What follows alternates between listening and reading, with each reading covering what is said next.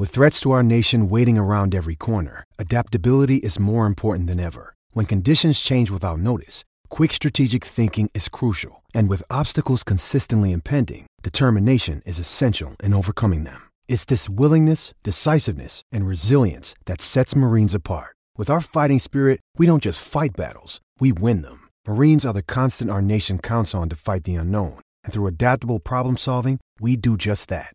Learn more at marines.com. Helping you tune out your annoying workmate. You're listening to Afternoons with Staffy on SENZ.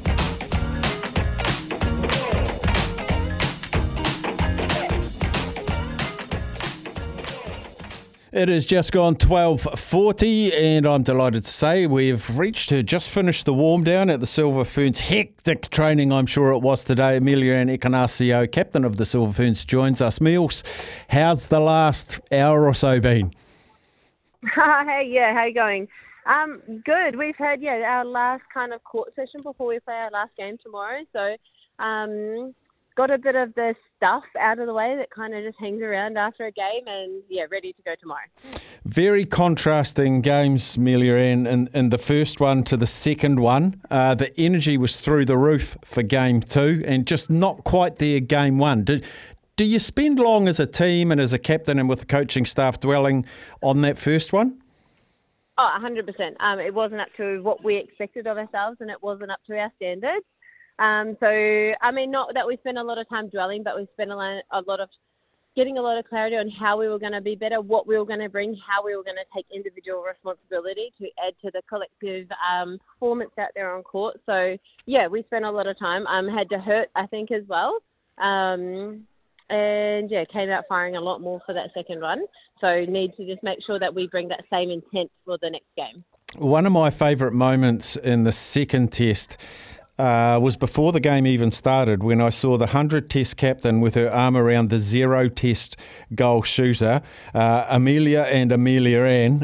It was pretty special to see her for the first time in the black dress. Yeah, she was amazing. I mean, she's so young, but I think she's really stepping into her role and she's just somebody who's come into the environment and is so eager to learn.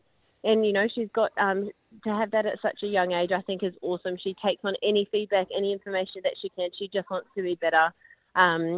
She's an easy person to have in the team. She's a great person to have and, she has the ability to do her job. So, I think it's pretty cool that she's 19. I think she's going to go on and she's got a really bright future ahead. So I'm very excited to see where she goes. And I've often thought, Ameliaranne, and one of your endearing qualities and probably the reason you're the skipper of the team is you're very conscious that you look at someone like Amelia Walmsley starting her career, you're past halfway through your career and you're hell-bent on sharing wisdom, sharing knowledge, sharing experiences.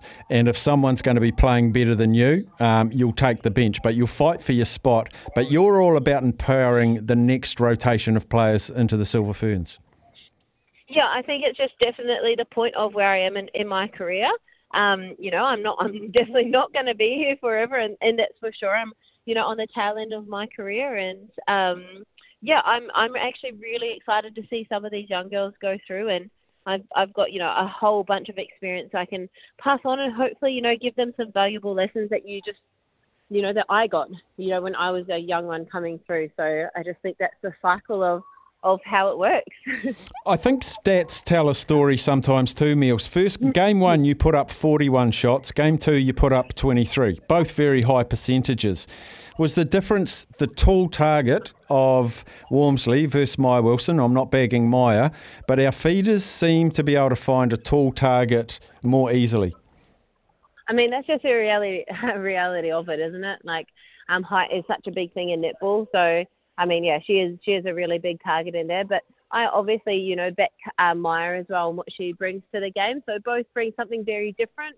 So I mean, we're all just given different opportunities at different times, and Amelia was given hers, and she really ran away with it. So cool that she was able. I mean, what a way to debut as well, because it was a pressure game for us. It was a must-win for us.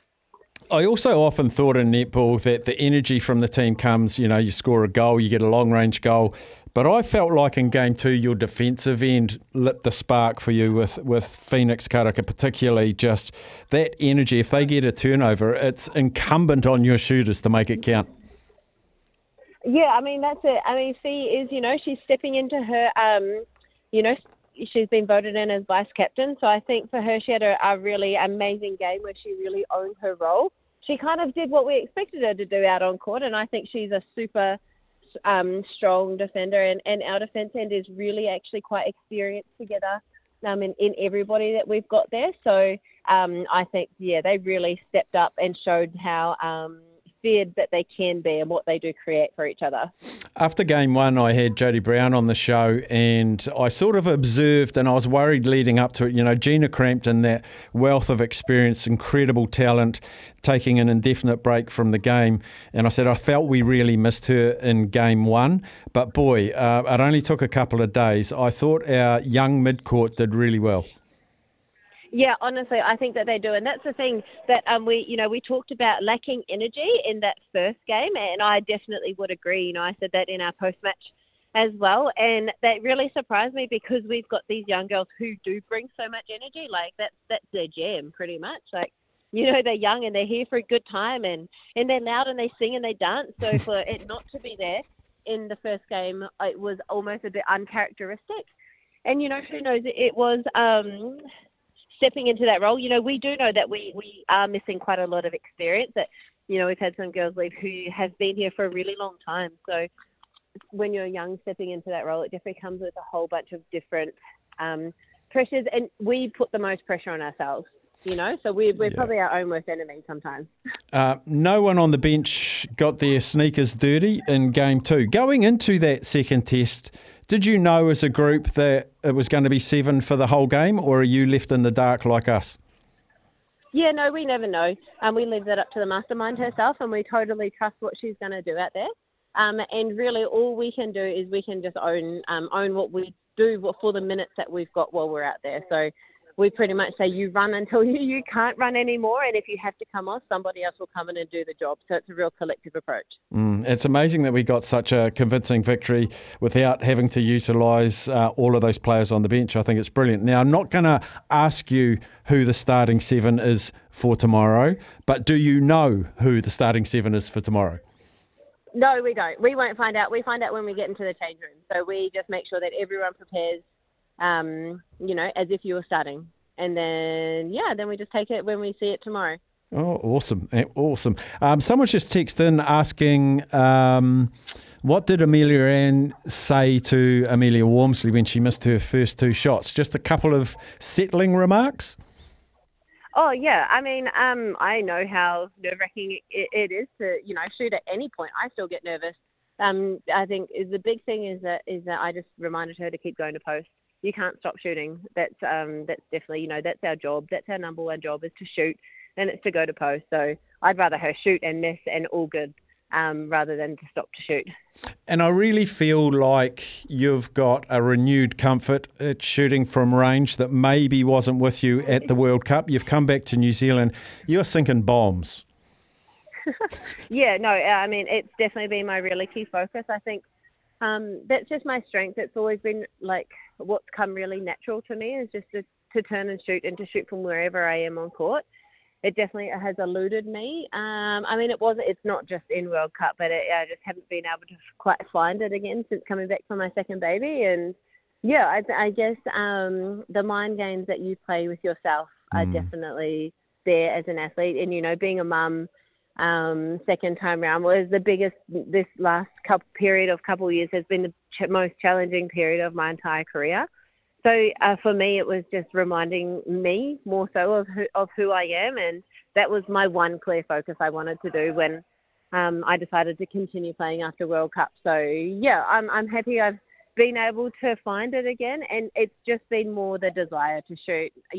If I'm shooting and if I'm wanting to shoot, and if I'm missing, I'd be happier rather than if I didn't want to shoot and I'm trying to work it in to shoot under the hoop. Well, you're a wonderful shooter, but you're an even better mum. Can you explain to me the physical challenge it is? Because while childbirth's a wonderful thing of nature, it plays havoc on your physical body. How hard is it to get back into nick? Yeah, it's really tough. I think first time round was much easier. Second time round, yeah, it's super challenging. I think and it's different for everybody. Some people have it a lot easier, and I definitely had lots more kind of going on this time round. But yeah, challenging in every way, in a conditioning, in a strength way, and making sure everything's like in the right place, and that you can, go to training all good. And so yeah, it's been a long journey. My baby's almost 2 years old now, so it's been 2 years of a really hard slog, and I don't feel like I'm 100% there yet. Even now, I feel like I've got more to go. Oh, well, you're a perfectionist, and that's why we appreciate you. And I really thank you for chatting to us today, Meals. All the best for Game 3 and retain that trophy. Thank you. Yeah, thanks, Steph. There she is, Ameliaranne Ekenasio, skipper of the Silver FERNS.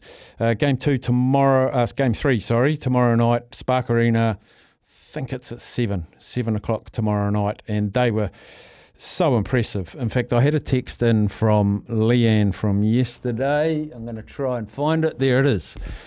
No, that was Michael Hendry text. Someone said it was so good to see they refound their mojo, and boy, they did. It was highly energetic, and I was pleased because game 1, it just didn't look like a New Zealand netball team. They were flat, they were error-ridden, they lacked confidence, and I think that's the mastery of Dame Nolene and skipper Ameliaranne to get them back up, energised, and I thought Hat played a wonderful game against the English side. So the decider tomorrow night. Big thanks to Ameliaranne Ekenasio and to Kerry, who's their media lady, for teeing it up for us straight after their training finished. We'll take a short break.